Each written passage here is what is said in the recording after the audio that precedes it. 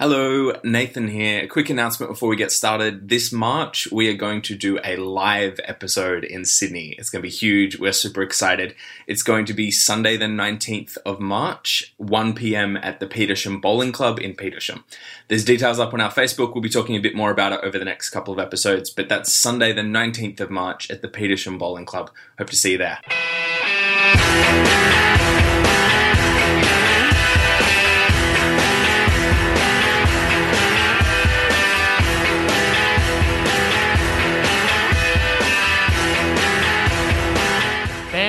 Blam, blam, blam, blam, blam, blam, blam, blam, blam, blam, blam, blam, blam. We are Hottest 100s and Thousands. We have taken control of your radio station, and this is the podcast in which we talk about the songs that have been deemed hot enough to be in the Triple J Hottest 100.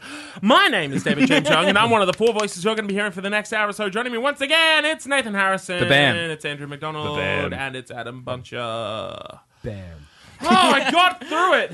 Nice. This is a weird one. We got a weird one today. We got two covers back to back. We got two of our favorite bands of all time, and we have a fucking weird entry from a beloved Australian rock icon. Who could it possibly be? Let's find out. Spoiler alert, it's Midnight Oil. We are kicking off at number 75 with a song called Surf's Up Tonight.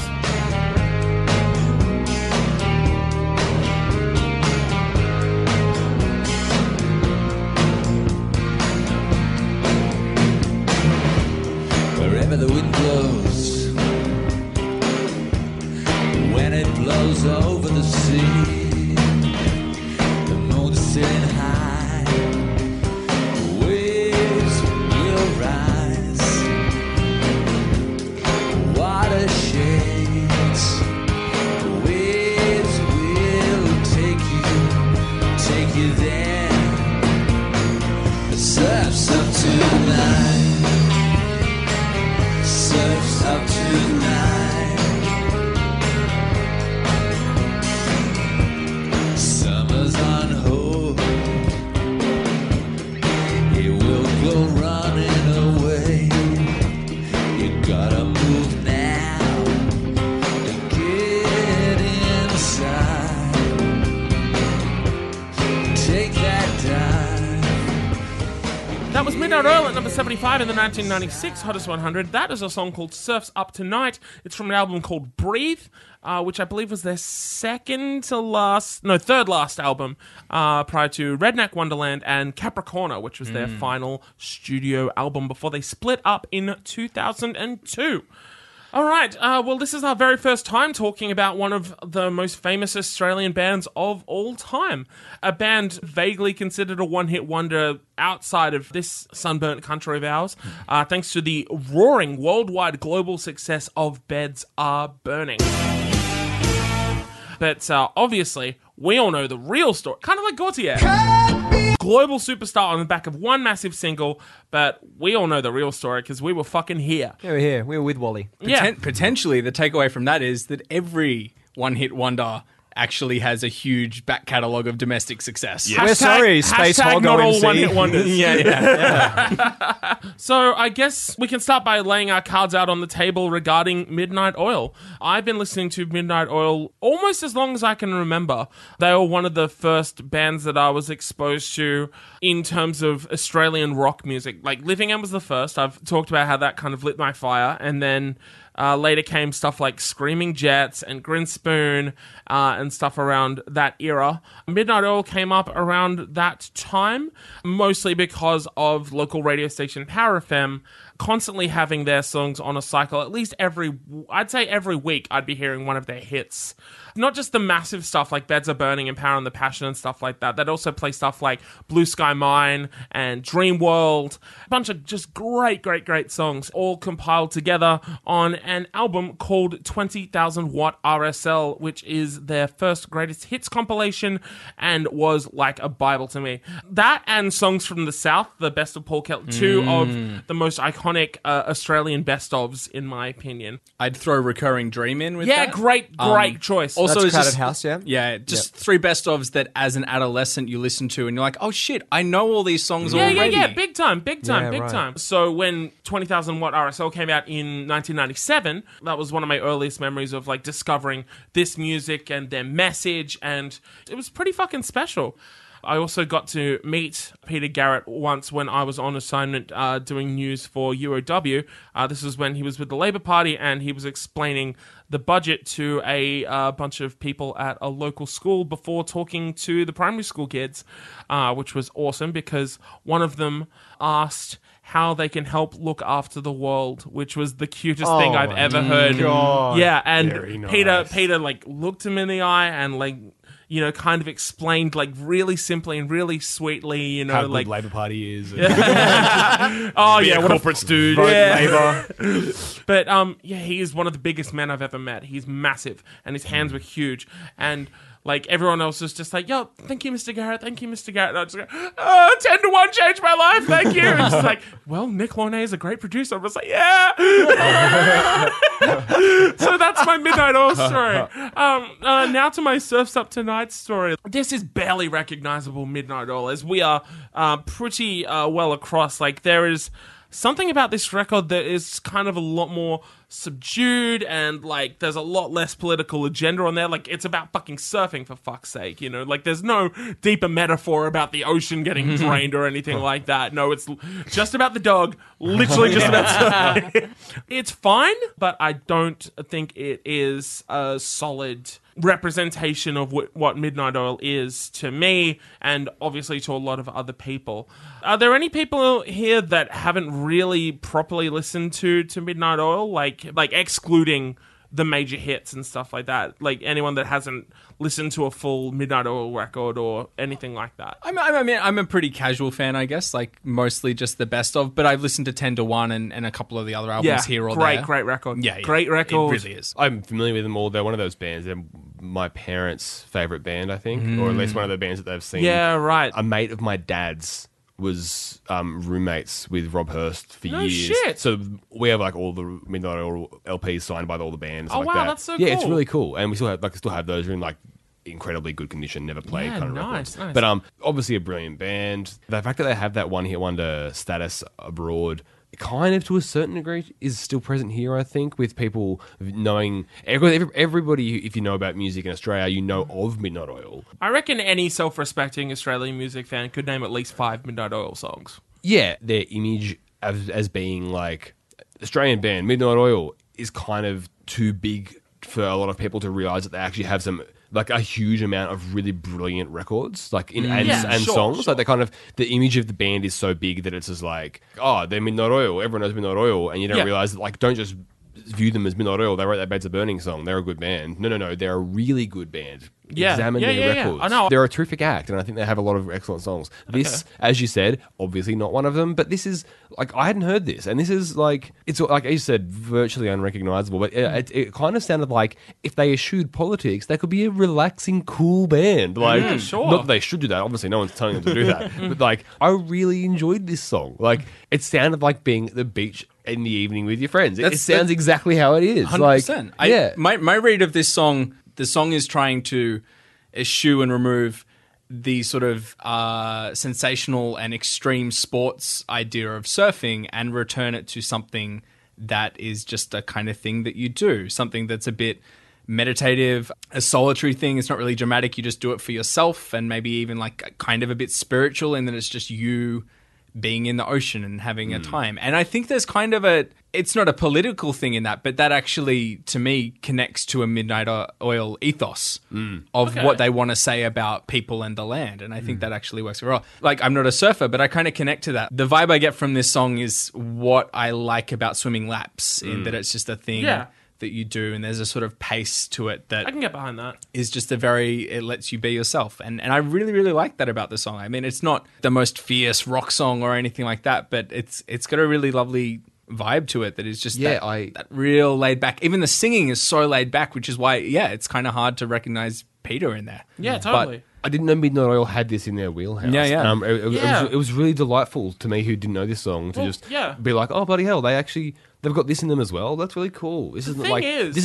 is not why anybody would turn to Midnight Oil, totally. cool. We've talked about some of the most famous bands in Australian rock history, but because we're talking about the 90s at the moment, we're talking about like kind of like later period versions of those bands. So Hoodoo Gurus, AC/DC, and now Midnight Oil as well. Like, we're talking about like mostly long forgotten records by each of those bands, and mostly long forgotten songs from each of those bands as well. Because most of the time you just remember the band for their peak. You know, you forget the whole they did other things, you know, kind 'cause of. I think this definitely sounds like a band in the latter period of its life. Not in the sense that it's like lethargic or like uninteresting. Not that it's super fascinating either, but it sounds like a band that don't have anything to prove. They're just, this is a song that we're playing. It's about the beach, and it's really relaxing, and it sounds like being at the beach at night time. And again, nobody will think of this song when I think of Midnight Oil, and they shouldn't. But it's very good that they also have this song. Now, Adam, this is an interesting one for me, like talking to you, because we've kind of discussed in previous episodes, like when we talked about Holy Grail, for instance, about your feeling of being kind of an outsider as far as like a lot of quote-unquote Aussie rock is concerned. Yeah. And I guess it doesn't get much more Aussie rock than the Oils, if you will. Like, that's when you know you're a truly iconic Australian band, when you have your own nickname. Yeah. So the Oils, the Hunters, the Grinners, Akadaka. the Chair, Akadaka, etc., etc. El Caesar de Caesar. Exactly. Yeah, we have varying relationships with Midnight Oil here. Like, where does yours begin/end? Like, is there one? Not really. No. Okay. Yeah, you mentioned if there's anyone here who's hasn't listened to a full Midnight Oils album, I haven't listened to a full Midnight Oils album. I am not a very good Australian music listener. I just haven't been. My interests have always steered me elsewhere. I feel like a lot of people inherited introductions and understandings of Australian music through their parents. Yeah. I that's didn't. fair. I missed out Especially on for people our age in particular. Yeah. People, I guess millennials, like inherited that, the boomer. any music I kind of know, I've found myself. I didn't get anything from my family. I got an appreciation for classical, because my dad played a lot of classical, but it's hard to kind of say that, you know, like, oh, I know Of course. heaps of classical music, because it's just, there's It's so removed. much, and it's just... And it's and entirely removed so from pop long music. form, exactly, and it's just really hard to kind of pick up. Although every now and again I will be, you know, in a film or in TV or whatever, hearing a classical piece, and I'll be able to hum along because I just know it, because Yeah, it's just sure. in that part of the reptile brain. when I was It is growing like up. it is like the erudite. Like, well, I grew up listening to classical music, so I wouldn't know about rock music. Sorry. Except I'm really a bit kind of sad about that. No, I know, Because, yeah, you know, yeah. like, although I do say, like, what I know because I did it myself with some degree of pride. Yeah. How did you find this? Because you know, obviously, some Midnight Oil songs. Like, Oh, you yeah, heard Beds of Are course. Burning. Of course. You would have playlisted a fuckload of them over the years. Yeah, exactly. I mean, I working on radio and working on commercial radio, especially, you know, there's always as you were saying, Dave, there's always a slot Yeah. in the hour where it's your They're 80s classic they're a rock beloved thing. band, you know. Yeah. But I guess also that further adds to that feeling of alienation that I was kind of talking about, or the idea of other or not connecting to Australian rock as a thing as much, because I also never really thought that the people I was playing music for were like me either. And so that is just another thing that it kind of fit in with that thing. It's But just- you grew up like listening to like the Mars Volta and Rage Against the Machine and stuff like Yeah. that. How did you develop like a personal connection with that? Like, they're obviously in a completely different universe to you. Like, I can imagine even feeling even more like an outsider listening to music from like Mexican dudes like from El Paso. But I never saw any other Mars Volta fans, and I never saw any other Rage Against the Machine fans. The music came first. Right. Whereas often for these There's a Australian weight of the Australian one. Oh, Yeah. yeah. And it's interesting because when we were talking about a little bit earlier about Midnight Oil and Australia's relationship to them, there was a very strong us and them thing kind of going on with this band. I was really interested to kind of interpret from reading their story, because they gigged hugely. Oh, yeah. They were massive, especially in Sydney. That's what the shout out is in the greatest hits, 20,000 watt RSL. Yeah, exactly. There's some great quotes from Peter Garrett about what it's like to perform the Australian pub and RSL scene, and just the slightly If tense anyone would know, it'd be relationship. Pete. Yeah, the for sure. tense relationship you have where like some people just want you to not be there because they're just trying to watch the footy or whatever, and they've just got no interest in hearing what you have to say. But Just personal history here. I Yeah. am quite sure that my old man was a bouncer for Midnight Oil at a few pubs. no way. That's Yeah. sick. Yeah, wow, cool. They were passed over pretty much entirely by the mainstream media,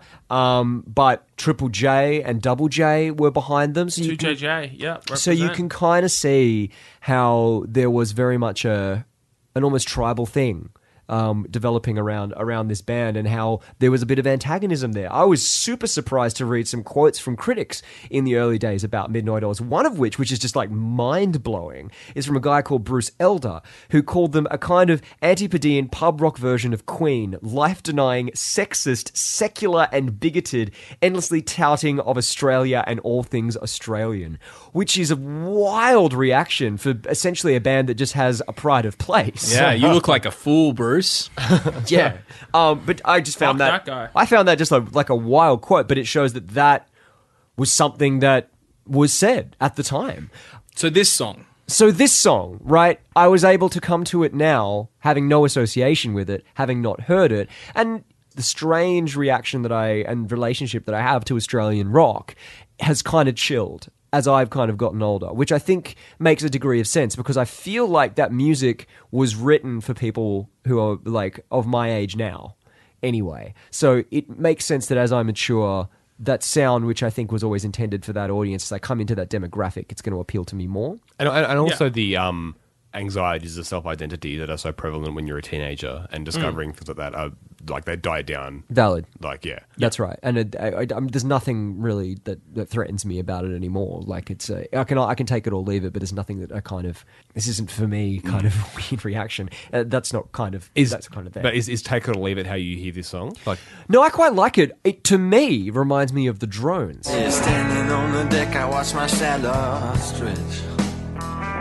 Which may be a bit weird, but even like the way that when Garrett's not going full Garrett, he's only part Garretting, he kind of sounds a bit like Gareth. Peter Garrett Oh my God. Lydiard. Yeah, yeah. yeah. It's just, I mean, the Drones would never write this song. It's too chill. There's not enough dread in it. Or sneer. Yeah. Like this is just nice. But I think like it does that super Australian thing, whereas if you want to show pride or any kind of like Australian identity, you go back to nature straight away, which is something I always pay.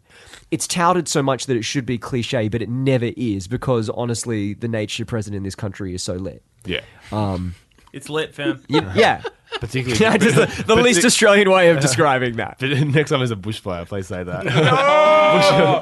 It's lit! Bushfire be lit, fam. 100. It's a love song of place, really. Yeah. In a really kind of chilled out way. I love the stuff you said about like connection to surfing as a thing other than surf culture.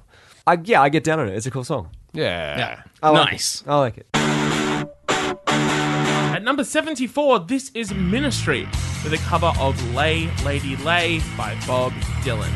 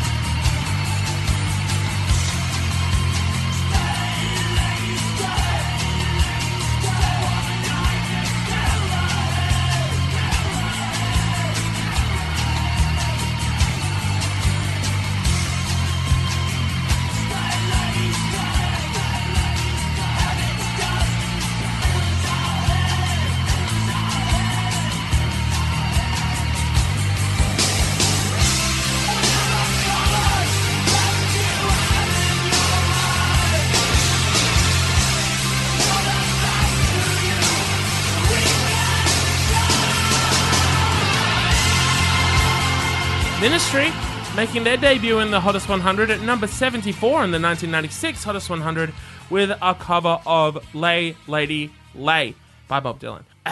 Hi, David James Young here, freelance writer, journalist, podcaster, man about town, inconsequential piece of shit.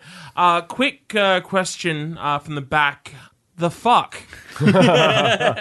Anyone want to take this? Yes, the floor recognizes Andrew McDonald. When you said Ministry making their debut, surely this is their only appearance in the Hottest 100, right? I was honestly thinking Jesus Built My Hot Rod would get it. That was earlier. Might have Too already early. happened, yeah. Yeah, too early. This Oh, fuck, this might be it then. Yeah, There we because go. this was from the album that came out after the album that Jesus Built My Hot Rod was on. And that Pig filth. Yeah, Filth Pig. Filth pig. Sorry. And the Fucking casual. and the previous album, Psalm 69, was kind of their breakthrough into the mainstream of, like, it was that period in the early 90s where industrial could sell records like this, and then 90s Nines as well, Revco to a certain degree. Cars was able to begin with. I think Lay Lady Lay, obviously it's from that album where Bob was singing in his deep voice and not his nasal voice. And it's, Nashville Skyline? yeah, That'll be the one. Nashville Skyline. Not And it's- Skyline Nashville? and it's a weird, like, obviously Lay Lady Lay is Or obviously Blonde like... on Blonde. Oh, sorry, fuck, I got that mixed up. It's Blonde on Blonde. Like Lay Lady Lay, it's a weird song, obviously, for a Bob Dylan song. It's one of those classic songs that when I first heard it, I didn't think it was Bob Dylan because it doesn't sound like a Bob Dylan song.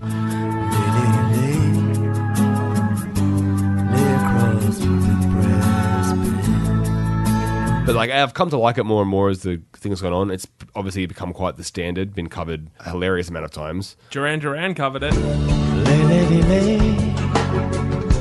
lay across my big brass bed.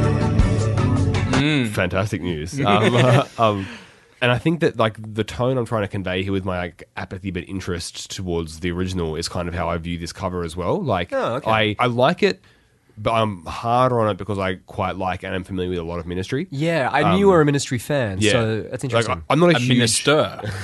Like, I'm not like industrial is kind of something I only have passing interest and knowledge in, but like what I like, I really like. Yeah. like Ministry, Revco, obviously like the early like 20 Jazz Funk greats, all that kind of classic.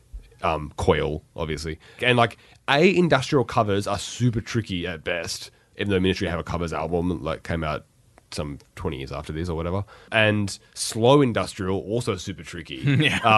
And I think it's credit to Al Jurgensen, the frontman / main dude of Ministry, that he manages to pull it off, and this to be a very honestly a pretty good song. Like Yeah. it sounds pretty good to me. Like the chugging bass is so heavy. It's fat as It's the hell. fattest bass that we've had maybe in this countdown in history. It's just insane. Yeah. Including acoustic guitar. Nice touch. / Yes. homage to the original. I agree with that. Cool decision. It's nice. Yeah. It's very nice. When the chorus kicks in every time, I'm surprised how big it is. Yeah, It it's is- massive. It is too huge to exist. That Well- soaring heavy metal guitar Yeah. is just out of this world. and the lick over the top of it. Yeah, that, But yeah. also the way that the vocals are produced is so magnificent that Yeah. they're slightly distorted and laid back. They're Yeah, just they're placed under, yeah. which Yeah. somehow makes them bigger because they're further away. It gives more of an. It's kind of like when you come off the mic to yell. It's just you.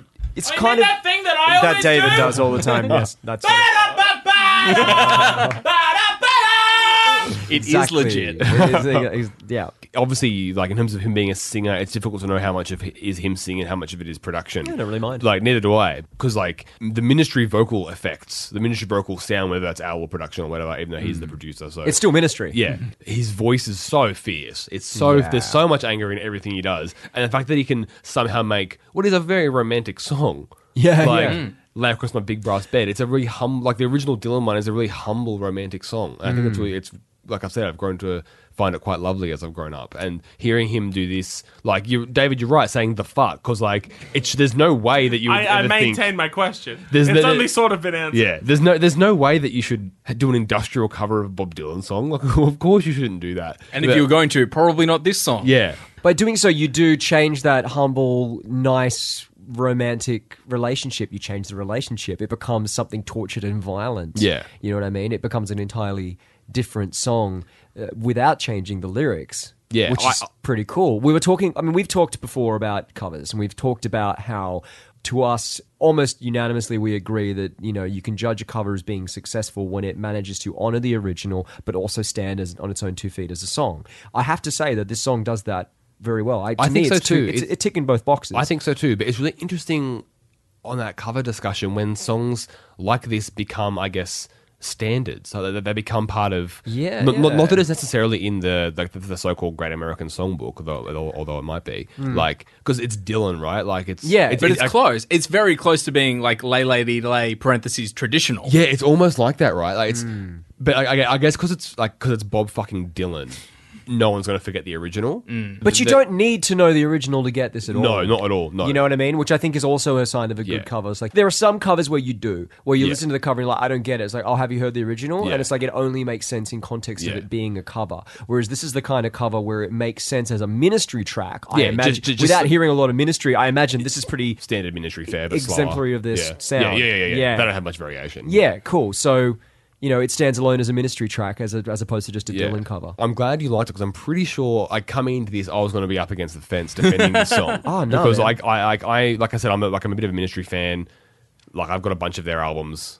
And I listen to them semi-regularly. They're a band I like. I'm sure that there are many Bob Dylan fans who think this is borderline desecration. Oh, yeah. Hey, here we go. David James Young raising his hand. You look like you have something to say. Do you? Oh, no. I love Ministry. I'm a big fan of all of their hit. Oh, Christ, no. And that's not even Al singing on that one either. No, I did not like this at all. Oh, God. I'm not surprised. You like the Scorpion King soundtrack. You've talked about it multiple times in the past. That was private, goddammit! It's on the podcast. Fuck! Well, we're the only ones that listen to this. Yeah, as far as I'm concerned, this is a private space. These mics are just for posterity, so we can listen back. Adam is using alternate facts. But I never said anything about how much I fucking love the Scorpion King soundtrack. Haku Machete! Ministry blows. I'm not a fan of Ministry. I just find their whole aura creepy and generally shitty. Their aura is creepy. Oh, they just have that vibe about them. They're just mostly enjoyed by like goateed 4XL dudes wearing fucking like Matrix coats. That's really accurate. That have, you know, like they fucking shave their head and they've got like a Bam Bam Bigelow fireball tattoo on their fucking head. I'm pretty sure I've met these people. Yeah. With the Rammstein logo on the back, you know, just, you know, like dudes that are like really into fisting, you know, like. This is exactly. Like I know these fisting people. in the unisex. He's got like one guy named Klaus and another fucking named Bertha or some shit, just fucking going both to the tune of Duha. Generally, I'm not really into a lot of industrial stuff, and by means of contrast, I'm a huge Bob Dylan fan. Even up to and including fairly recent stuff. I like most of his records up to and including Tempest from 2012, which I really, really love. His last few like Sinatra covers records have fucking blown chunks, but that's another story for another time. Oh, I know, right? I really need to hear fucking Dylan wheezing his way through the night we called it a day. Like, It's like, do you think he's sort of pitching to the label. He's like, I'm going to do a Sinatra covers album. And the label's like, I think there's probably a 5% chance it won't work. I'll take that gamble. Yeah. In related news, Bob Dylan is putting out a triple album this year, so look forward to that, kids. Oh, look, I'm just disenfranchised, people, but I love this song. I love the original version, and, like, I was just trying the best I could to get that Venn diagram together and, like, figure out who the fuck this is for, but it's so minimal, because I can't imagine any of these double-fisting goateed champions cranking a bit of Highway 61 Revisited, you know? Like, this is for the Ministry fans. Obviously. The fact that it's a Bob Dylan song is inconsequential. And how this got in the Hottest 100. I reckon this got some love on Triple J at the time. Yeah, but I can't figure out why. I think Filth Pig was a pretty successful record. Yeah. Commercially, if not like critically. Which is so weird, because this is not commercial music at all. It's clunky and it's loud and it's brash and it's just like... It's the tail end of industrial being a commercially viable genre, I think. Yeah, like... I understand how Nine Inch Nails became commercially successful because they had like stuff to get it over. Like, they had big hooks and, Yeah. they had like, you know. this is not that. Yeah, no, like it's the antithesis of that. Yeah. So like, I don't like Ministry. I don't like when people fuck with Bob Dylan like this. Because he's a poor, fragile old man. I think Just this leave is him alone. I think this is less insulting to Lady Lay than when I saw Bob Dylan perform Lady Lay in 2012. See, I saw Ouch. Dylan in 2015, or yeah, it was 2015 or 2014. And I was fucking sick. So, has everyone said something? No. But look, Nathan has I not. think it's fine. I am okay with Ministry, whatever. I do think, I don't know, between the kind of really atmospheric quality to the verses, I think there's still a melancholy and heart of Dylan's original that helps fuel the song, and I think that's actually pretty well crafted. But yeah, like I also 100% get not being into this. I get not being into it, Yeah. of course. Yeah, it's not for everyone. No. But But I do get into it. I get into it. Yeah, it's for some. You thought that they were done? Well, my friend, you were sorely mistaken. At number 73, Hole are back in our lives with a cover of Fleetwood Mac's Gold Dust Woman.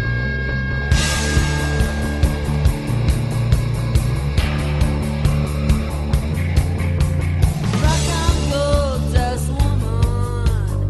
Take your silver spoon, dig your grave.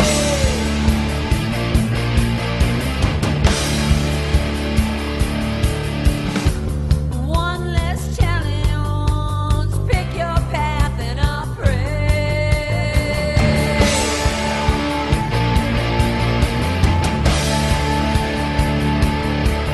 Wake up in the morning, see your sunlight burning to go down.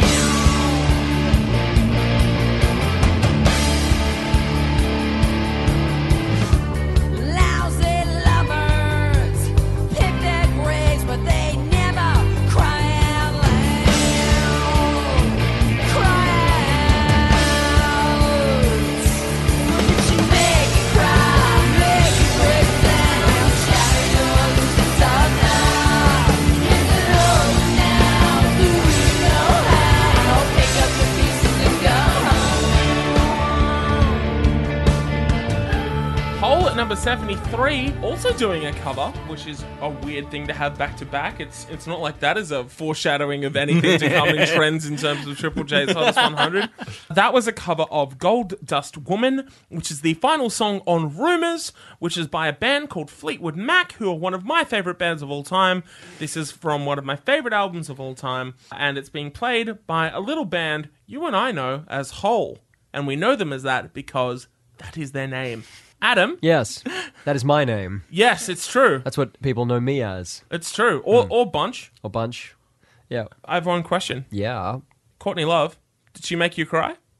Did you make me break down? No, because that implies good start. that implies that I'd be upset with this song, which I am not. For those counting as well, this is the 5th cover that we have had pop into the countdown as a whole. Oh, Not yeah, right. As a, Nice. but since I just love it when things cover my hole. so cool, we get to talk about another cover song. I Yes, think we do. this is cool. I think covers are interesting to talk about. Sometimes they're more interesting to talk about than original songs in a way because there's almost more there. And I think this is one aspect of covers that I really got quite clearly through listening to this song is the idea of sometimes you can really explore what you are and are not as a band through covering a song. There's probably someone out there who says, oh, you can really judge a band based on how they cover a song. And you know what? To some extent, I kind of pay that. So what we have here is something almost very similar to Ministry, which is a very folky influenced original track. Well, did you make you cry, make you break down, shatter your illusions of love? Done with a much, much harder, brash, loud style. The original version of the Fleetwood Mac song, which I went back and listened to, has a very, very unsettling tension throughout the whole thing, which I think is one of the best things about that particular track. We don't have that here, but instead you just got this bigness, really. Like, it's one of those covers where, because it is a cover, you can go so much bigger. That's what I think is happening here. You hear that with some other songs as well. It's kind of like doing someone else's song gives you an excuse sometimes to just go for a 10, to swing for the fences. And I think that's what Hole are doing here. The melody allows them to do that. The power of the song, the lyrics, it's all there to allow them to just get huge. And they get huge. Those big chugging riffs. The harmonies are incredible. And I think like it's a pretty cool rock song. I do wonder how much of the decision for Hole to cover this, was it all related or not related to Billy Corgan covering Landslide? And I saw my reflection in the snow-covered hill. Yeah, I wonder. Oh, I mean, I hope. Yeah, God, I hope do as well, but not it's- much at all. Yeah. Look, I think like outside, obviously, Rumors is one of the greatest albums of all time. It's fantastic, and everyone Preach. like it's just the best. But also, I think this is such a really insightful and clever choice for Hole and for Courtney Love. Oh, totally. Yeah. In terms of the content of the song. Yeah, well, and- I think the yeah. things that Stevie Nicks is exploring in Rumours in terms of her songwriting and at that point in Fleetwood Mac and like, you know, these tragic relationships, these ideas of self-destruction and witnessing things falling apart around you, that's the stuff that grunge is really good at expressing in music and vocals. Yeah. Nice. Like well said. stylistically, that's what grunge is great at doing. And also there's a great lineage from Stevie Nicks to Courtney Love. I think that's really traceable and important. Yeah. Even just looking at Stevie Nicks songs like Edge of 17. Just like the wild wind sings a song, sounds like she's singing. Said, ooh, baby, ooh. Said, ooh. There's clear links there in who they want to be as performers.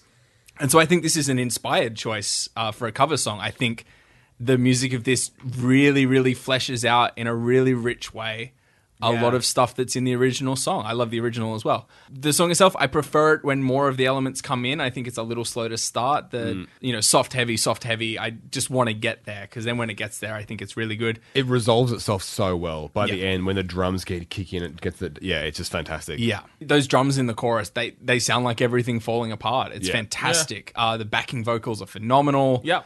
And such a wonderful counterpoint to Courtney's. It's Big time. It's great. It's so great. But yeah, I just really think it's an absolutely inspired choice of song to cover. Yeah, and totally the intention. The has to Crow be. soundtrack striking again. This is from the second Crow soundtrack. Oh, really? Yeah, yeah. Yeah, That's right. what it was As in recorded the for. soundtrack to the second Crow movie, Yeah, yeah. not the Crow movie put out another soundtrack. No, it didn't do. I've seen Trainspotting movies did do it. that. Trainspotting did that. Yeah, right. 8 Mile did it too.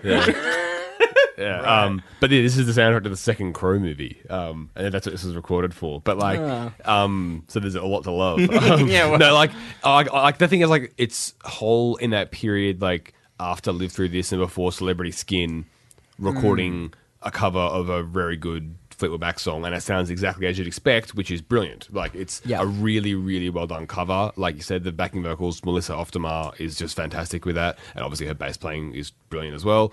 Those backing woos kind of like ground it in the beauty of the original song, because like it is a particularly beautiful Fleetwood Mac song, and like Amen. the fact that they can still bring an element of that tenderness to like a grunge track speaks to how well they did this at the time. Yeah, this is a very, very good cover of a very good song. I'm stoked that hadn't heard it, and I'm stoked to have heard it. Yeah. But the big question in this room is definitely what the biggest Fleetwood Mac fan. And probably the biggest Hole fan too. I'd Yeah, say. I'd in say this so. room. Yeah, you got a lot. You got a lot There's riding. a lot on of this. Dave bait in this A shit. lot riding on this. If you don't dig this, I'll be surprised. Well, prepare to be unsurprised.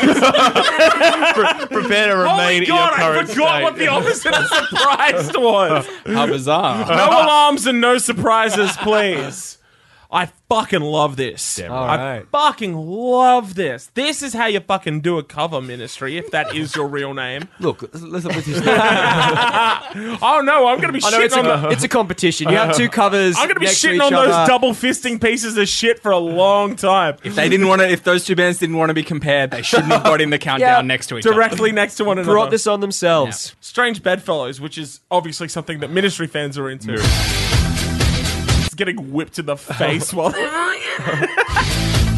Oh, do it again, Hansel. Oh. It's not for everyone. It's for some. But yeah, I love the fact that they took one of who is someone who is obviously one of Courtney's biggest influences in Stevie Nicks, like one of the original fucking defiant, I don't give a fuck what you think I sound like rock females, and took it to that next level in terms of their own interpretation of what that song could be.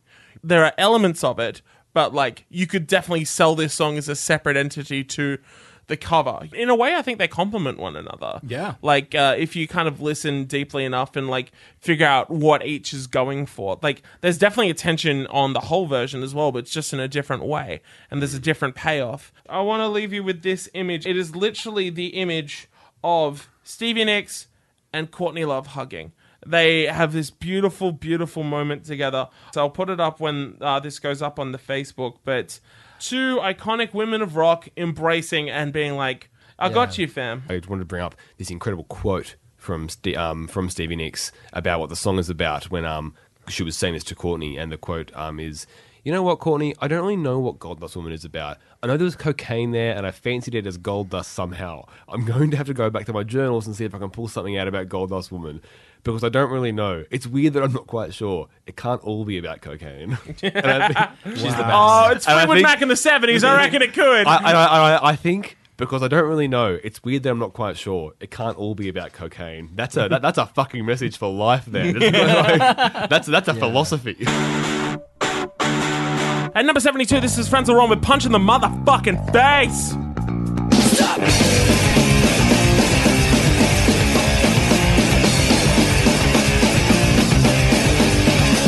Middle-class white boys trying hard to annoy. All we really needed is a ticket to ride.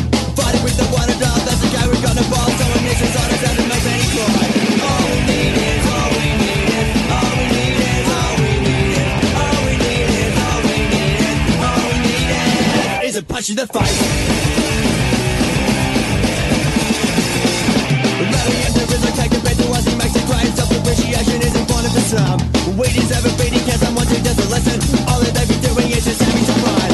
All we need is, all we need is, all we need is, all we need is, all we need is, all we need is, all we need is a punch in the Frenzal Rhomb at number 72 in the 1996 Hottest 100, making their debut in the Hottest 100 with a song called Punch in the Face. We finally get to talk about Frenzal motherfucking Rhomb. Yes. This is like a tism moment. So, like, I'm gonna back off the mics for a little bit once again, because this is a similar tism moment, and I'm gonna let these two motherfuckers on my right sort this shit and tell us a little bit about Frenzal. Go, least- Frenzal, go! Go, Frenzal, go. Okay, at least I think it's not quite as exclusive as Tism was, maybe. No, but like So- it's pretty like you guys. Yeah. So one afternoon in 2003, it was around the time of Andrew's birthday, we went to Westfield Warrawong to see the Fat Pizza movie. And also that... The movie called Fat Pizza. The Yeah, movie. yeah. And also that day, Andrew picked up the new Frenzal Rhomb album, Sans Susie, after having enjoyed listening to Bucket Bong on Triple J. Of those two pieces of media we consumed that afternoon, one became foundational for our adolescence and still informs our opinions about things like comedy and satire and how you craft things. And the other is a great album. No, it's all right. It's too easy to bait and switch that. Homocodule! In the following years, our group at school were often called the Frenzals. We literally just listened to Frenzal Rhomb and talked about Frenzal Rhomb. We played Hangman with Frenzal Rhomb titles at lunch. If there is a band that has been more intimately in my head for a longer period, I can't recall them. There's no... Which surely by definition means Yeah. there hasn't. Yeah. We were dorks for Frenzal Rhomb on a massive level, and still are. So much love. They were my first band that I got into. I had sort of dabbled in music. I had like a handful of CDs, but I'd never loved a band until Frenzal Rhomb. I'd never found things out about the band and researched their other stuff and everything that you do when you get into something. That was my first band, Frenzal Rhomb. That's such an amazing, like, and unique being in high school experience as well. Yeah. For me, that was the Mars Volta. Yeah. And that was, like, one of the only bands that really, like, I was on message boards for, Yeah. yeah. And reading up everything. On message boards, finding any skerrick of old That's it. information. Yeah, that's it. Yeah. With, like, I bought from eBay like magazine clippings of Frenzal Rhomb.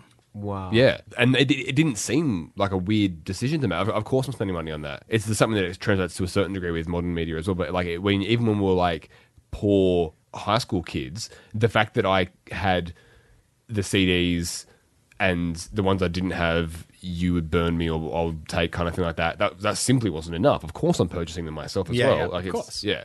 Frenzal Rhomb were the Beatles to me. Yeah. Frenzal Rhomb are funny and clever. They are irreverent, but they're also socially engaged and political without being a quote-unquote political punk band. Yeah. The song Racist is probably one of my favorite songs of songs. I get tired of finding out. They've been kicking around for over 25 years now. So at this point in the countdown, they've already been around for about 5 years. Last year, they did their 25th anniversary tour, and it was super lovely.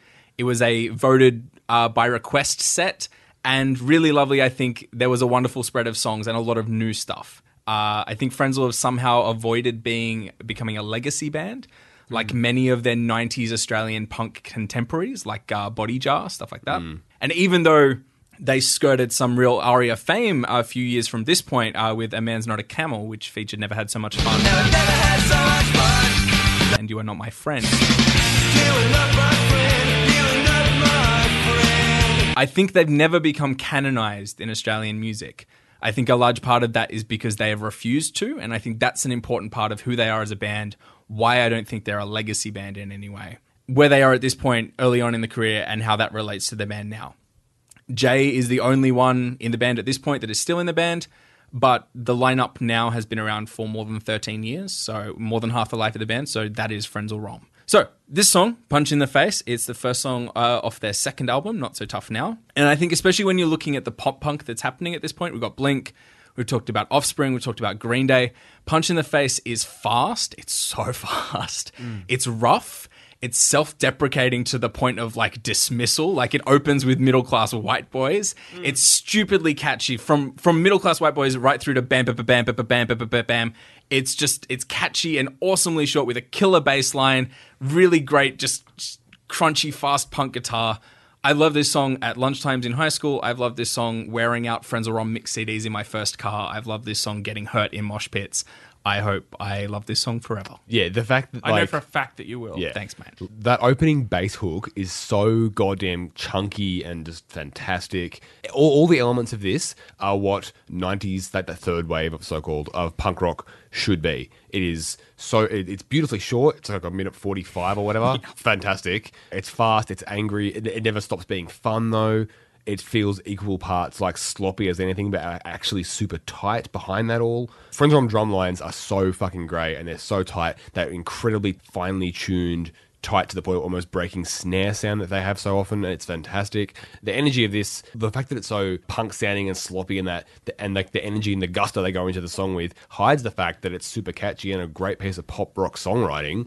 I don't know where to start with this song. Like, as much as I've said Nathan and mine's love for Frenzal is deep and formative, I think I can look at this with not a huge amount of artifice of nostalgia and see this is a brilliant piece of high energy rock music. I have all the love in the world for this band and this song.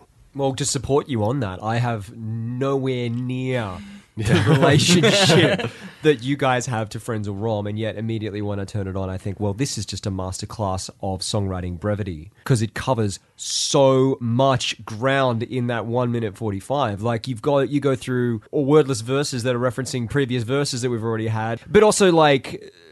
Just as you said, like everything is, these guys are amazing musicians. Punk is often associated with people who can barely play their instruments as kind of like an ideal. I don't know how much of that is actually true, or whether that's like a very first wave punk kind of thing. But you know, we've moved past it now.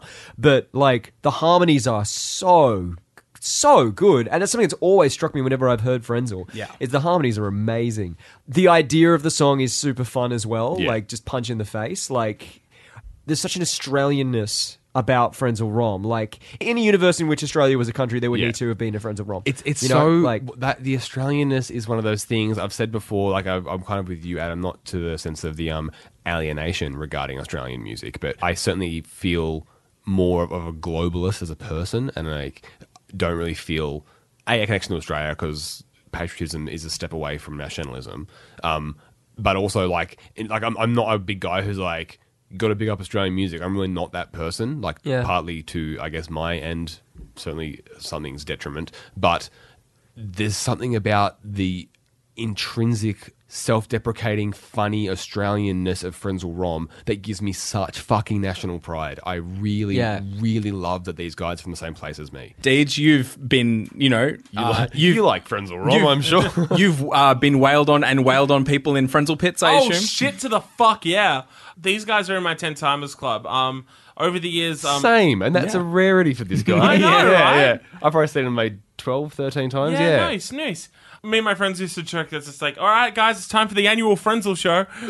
Frenzal are one of my favorite Australian bands. I've been listening to them for approximately almost 15 years now. I had a particular connection with them through Jay and the Doctor's Breakfast Show on Triple J. I grew up with that. They replaced Adam Spencer and Will Anderson, who were my original Triple J Breakfast team growing up. Same.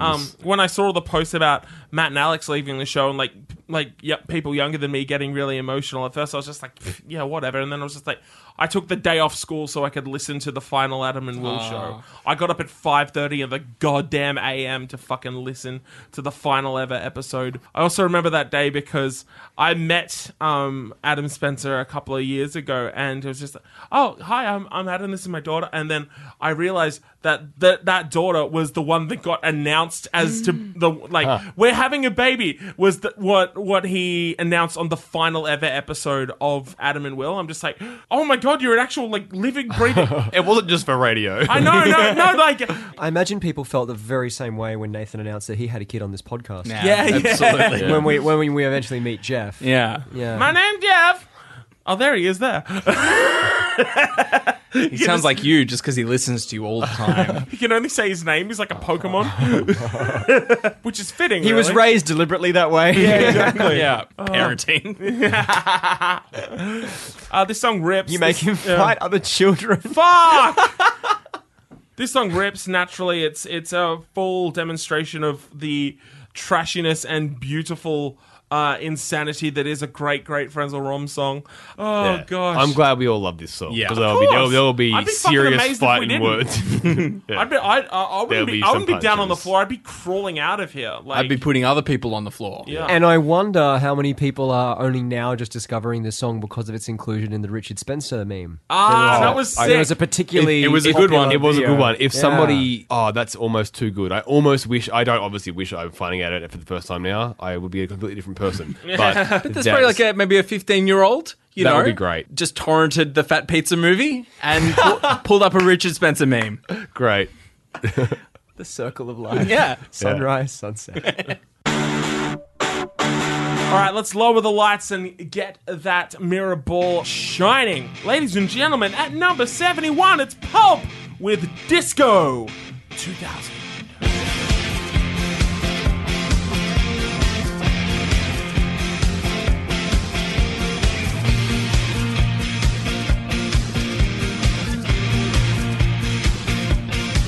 Oh, we were born within an hour of each other. Our mother said we could be sister and brother. Your name is Deborah. It never suited you. And they said that when we grew up, we'd get married and never split up. Oh, we never did it.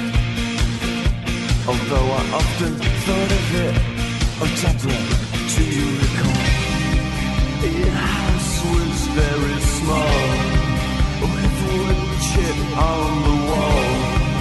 When I came round to call, you didn't notice me at all. And I said, let's all meet up in the year 2000. Won't it be strange when we're all fully grown? Be there 2 o'clock by the fountain down the road. I never knew that you'd get married. I would be living down here on my own. On that damp and lonely Thursday years ago. You're the first girl at school to get rest. And mine said that you were the best. Pulp at number 71 in the 1996 Hottest 100 with the song Disco 2000 from the album Different Class, The Distant Future, the year 2000. Andrew McDonald, you have the floor.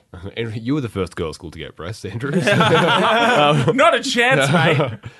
Like we spoke about Pulp last year, I mentioned my deep love for this record in particular, and like so many like world-class and renowned great songwriters, of which I include Jarvis Cocker, a bunch of them have like just like a handful of songwriting wheelhouses or like schools of composition. Last year when we were all agreeing that Common People was a brilliant piece of music, I said I really liked the way that he wrote from the informed working class. That's a recurring theme in his music, and I think that's one thing that he writes from. A few weeks ago we had the like cliche, lecherous, failed sexual bravado of the controls of the heart of the pelvis, which while not a Pulp song, he certainly that's a songwriting style that he does, that kind of vocal performance and that kind of songwriting thing. But this tune is something else that he does from time to time as well, and it's that the wonder of youth and the nostalgia that comes along with looking back on your time as a young lad in his case. Yeah. And as much as I've always seen, I guess the press had to do with this as well in the 90s, but Cocker was always like the oldest writer of the original Britpop movement. Like he was a bit of a legacy man at that point. Already had a few albums out, not so much success, but like he was an older man than your Blurs and your Oasi. And I think that part of being older is having the luxury of reveling in the memories of youth. That isn't something that the youth get. If you are young, you can't wax lyrical about the pleasures and pratfalls of being young. That's a privilege that comes with age, and I think Cocker has earned that privilege, and it's in full display here. If you can't tell, I'm a big fan of this song. This is a really, really beautiful pop rock tune. Disco 2000 is accurate because that's like the least cool disco beat in the world. Oh my god! Yeah, it's like Love Is in the Air. Yeah, it's amazing. Partly because Jarvis is such an impossibly cool man. Everything he touches turns into... I think you'll find it's Jav. He's such an impossibly cool guy that everything he touches becomes cooler by association. And here he's just making disco cool. But like the lyrics are so amazingly true to form, that middle class white male youth experience. He does it so fucking wonderfully here. Like the band are in great form and in great display. As much as they don't get to stretch their arms as much as they do at the end of Common People, they all work so fantastically here. I always love the way that Pulp incorporates keyboards and like I guess in like a Bowie-esque way into pop rock music, and they do it really well here as well. As much as the band all work together here, when I think about this song, I think about the lyrics and I think about how innocent Jarvis is making this crush that he had as a kid who was a bit out of his league and just someone he remembers really fondly, and like the idea of 2000 being off in the distant future, but like a really remarkable thing to think about when you're a young person in the 80s or 70s when he grew up. Yeah, lovely stuff like that. I think about it all the time. The fact that it is about a real person, Deborah Bone, like it actually is a Deborah, like I think that's absolutely delightful. Just a friend of his who later went on to be an award-winning mental practitioner. And Yeah. Jarvis sang this for her at her 50th birthday in 2013, which unfortunately she passed the year afterwards, which is a bit of a tragic end, obviously, to die so young. She also received an MBE No kidding. for her services to children and young people. She received it just hours after she passed away as well, which is just even more God, tragic. that's But, Because I know it was late in the year. That is she quite sad. set up a series of innovative services for young people and children suffering from anxiety and stress. Yeah, obviously, just an incredible person. Just and, class act. the fact that this is a beautiful song, and I'm sure she would have had a good laugh at that, about her old friend who happened to become one of the biggest rock stars of the 90s, happened to write this song about her. That would be quite funny to her, I assume. It was on her website or something. Yeah, It was included in that. It's like The subject of... Yeah. Someone had to be Jarvis Cocker's crush or something like that. Great. Yeah, this song, it's very different to Common People for obviously, but that speaks to the absolute powerhouse of hits that the different class record is. The pop can do this as well so goddamn well is fantastic. This is one of my absolute favorite. This is one of everybody's favorite pop songs. It's a terrific A-grade tune. Just a question that I have in regards to this that I would love to get some opinions on. But do you think it's a bit hectic writing this about a real person and being so open about it, and then having that person named? It's like I it's think pretty about that hectic, a lot because right? I know people that do what I call single entendre songwriting. Whereas I'll have something happen to me and it'll be like, the moon hides behind the trees in the mystic valley or some bullshit metaphor. Whereas other friends of mine will just be like, and then Dave came in and he was a shithead. It's like subtweeting, but as songs. Yeah. Well, it's like this is not an emotional song. Like, it's emotional in the sense that that's nostalgic, but it's not emotional in the sense that, like, when Fiona Apple names her ex-partner by name Yeah, in the song Jonathan. in Jonathan, there is something hectic about it, but like it gives something more bravado and more weight. And I think that, like, I'm not sure if this actually happened, but I'm pretty sure that Jarvis, who remained friends with Deborah for her whole life, I'm sure he would have mentioned it to her. You'd hope so. And potentially... And it sounds like she was cool with it. And Yeah. he would have checked before sort of saying who exactly that was. Oh, I'm sure it was years before. Yeah. So for a long time, pre-internet, it just would have been like, your name was Deborah, it never suited ya. It's like, he rhymes Deborah with suited ya. I guess I wonder about the other people in her life, though, like, especially her husband. Yeah, I do think that, eh? Because Yeah. how much is just kind of like, once someone finds out, he just becomes the other guy. It's like, no. Like, To a degree, but Yeah, I'm sure for that, pulp like, fans. Yeah. Well, it's like that the video for Nick Cave and the Bad Seeds, Henry Lee, PJ Harvey, and like they're very, very amorously like stroking one another's faces. And, Oh, like, yeah, it's passionately basically being- soft porn. It's very soft porny, and that was when they were a couple, and they were not a couple after that. But that video still exists. Like Susie has to see that video, like Nick's wife. Like that exists as a thing, right? It's always these incorporating love Yeah. and affection Okay. into songwriting. Nobody wants to assume that a relationship is temporary when you're in the relationship. So you invest Right. with gusto with that. And if you're a creator of content or art, the good version of content. I have a friend who is in a relationship with another friend, and Your mate. yeah, my mate. And then he's a songwriter, and he wrote like a really gut wrenching breakup song, and I just hadn't spoken to them for a while, so I was Yeah. like, "Holy shit, are they?" But no, he'd written it a long time ago. But Yeah, but it's like any, weird. It's like any. It's like any. I guess not that this song is necessarily a love song, but any of the great love songs presumably weren't written in vacuums about the idea of a person. They're often written about people. Or if you're in love, then you're like, you know what? I mean, I'm writing something like that. I know what being in love feels like. I happen Yeah. to have a wife who I love. I'm going to write a love song. Blah blah blah. Yeah. But like not everybody gets to be Robert Smith and meet your wife when you're 15 years old and be with that person forever. Yeah. So all of his love songs are definitely about Mary. Apart from that one where he sings about how he had an affair, and it's heaps fun. But like most other songwriters, particularly like there's a comes with the territory of being a pop star, I guess. But like they have multiple partners over the course of their life, and Yeah. if they wrote a song when they were 20. And then if they're in their 40s still playing that song live, like there is something. It's like any love song, I think. But naming her gives it a bit more weight. Yeah. The thing with this one is that it's a love song of sorts, but at the same time, it's unrequited love. It's a It crush song. Yeah, because he doesn't even bring it up. Like, and oh my god, like, I'm not much of a Tumblr literally me person, but fuck, I read some of these lyrics, man, like, the boys all loved you, but I was a mess. I'm like, literally me! We were friends, but that was as far as it went. I used to walk you home sometimes, but it meant nothing to you because you were so popular. Literally me! I have been there umpteen fuckity times. Probably still into my fucking 20s, hey. Like, some shit just never fucking changes. I think that's why the song is so successful, though, right? Yeah, it's a yeah. feeling you know. Even though it's such a specific situation, people are still able to connect with that because they've had that happen to them personally. Yeah. You know what I mean? Yeah, I mean, this is probably, like the second pop song I loved. Yeah. You know, probably the same for most people Yeah. or whatever. It's great. I find as I come back to it now, I want to like it more than I do. I don't know. Like, I'm kind of the Wait, same what? way. What? What? Do you both find it a bit like lecherousy? Or? No, I No, just find I- it a bit like I listen to it. I'm like, yeah, this is great. I try and actively listen to it and find things to really, tease apart and love, and I come up wanting. Yeah, right. And I don't know. It's frustrating. Like, it's not a bad song by any means. Yeah. I enjoy the song. I would never be sad about it being put on or whatever. But I can't find everything that I want to find in the song. I'm not sure what it is. I have love, but I doubt. Ooh. It's this weird kind of thing with this What? song. It's like I don't trust that I like it. You know what? It's a weird thing. It's just like I don't know how much of it is me just kind of going like, yeah, it's Pulp. Pulp are cool. The song is by Pulp. You like songs by Pulp. Common People was a song by Pulp. You like Common People. sure was. You should like this. Therefore, you just do the math.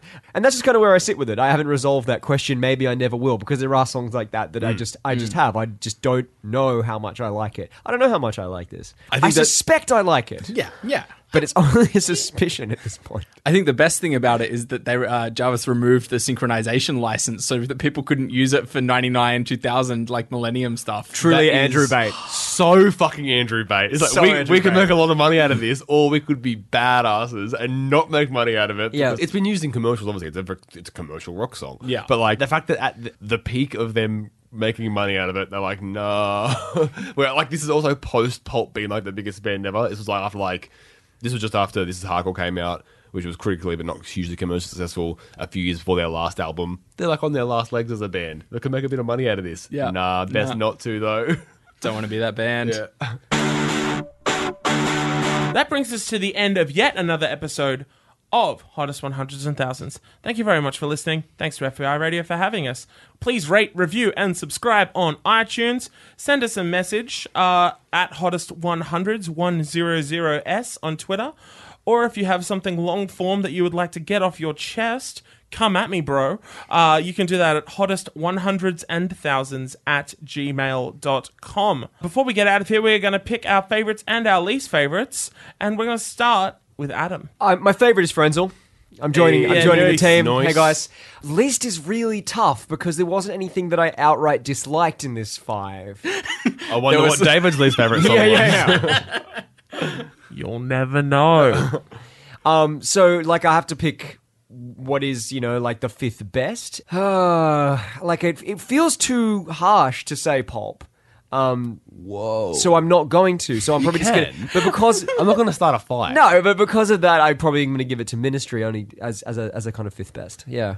My favorite was Pulp, and my least favorite, again, this was a really tough 5. This is five right. brilliant songs. Great songs. My 5th favorite would probably be Hole. All right. Favorite Frenzel, least favorite fifth favorite Ministry. My favorite Goldust woman, my least favorite Lay Lady Lay. Suck it. Actually, don't do that. God, I know you guys are fucking weird. Start going after my fucking big toe, you fucking creeps. On behalf of Nathan Harrison, Bye. Andrew McDonald, Good night. and Adam Poncho. Farewell. My name's David James Young. Keep music evil. Bam, bam, bam, bam, bam, bam, bam, bam.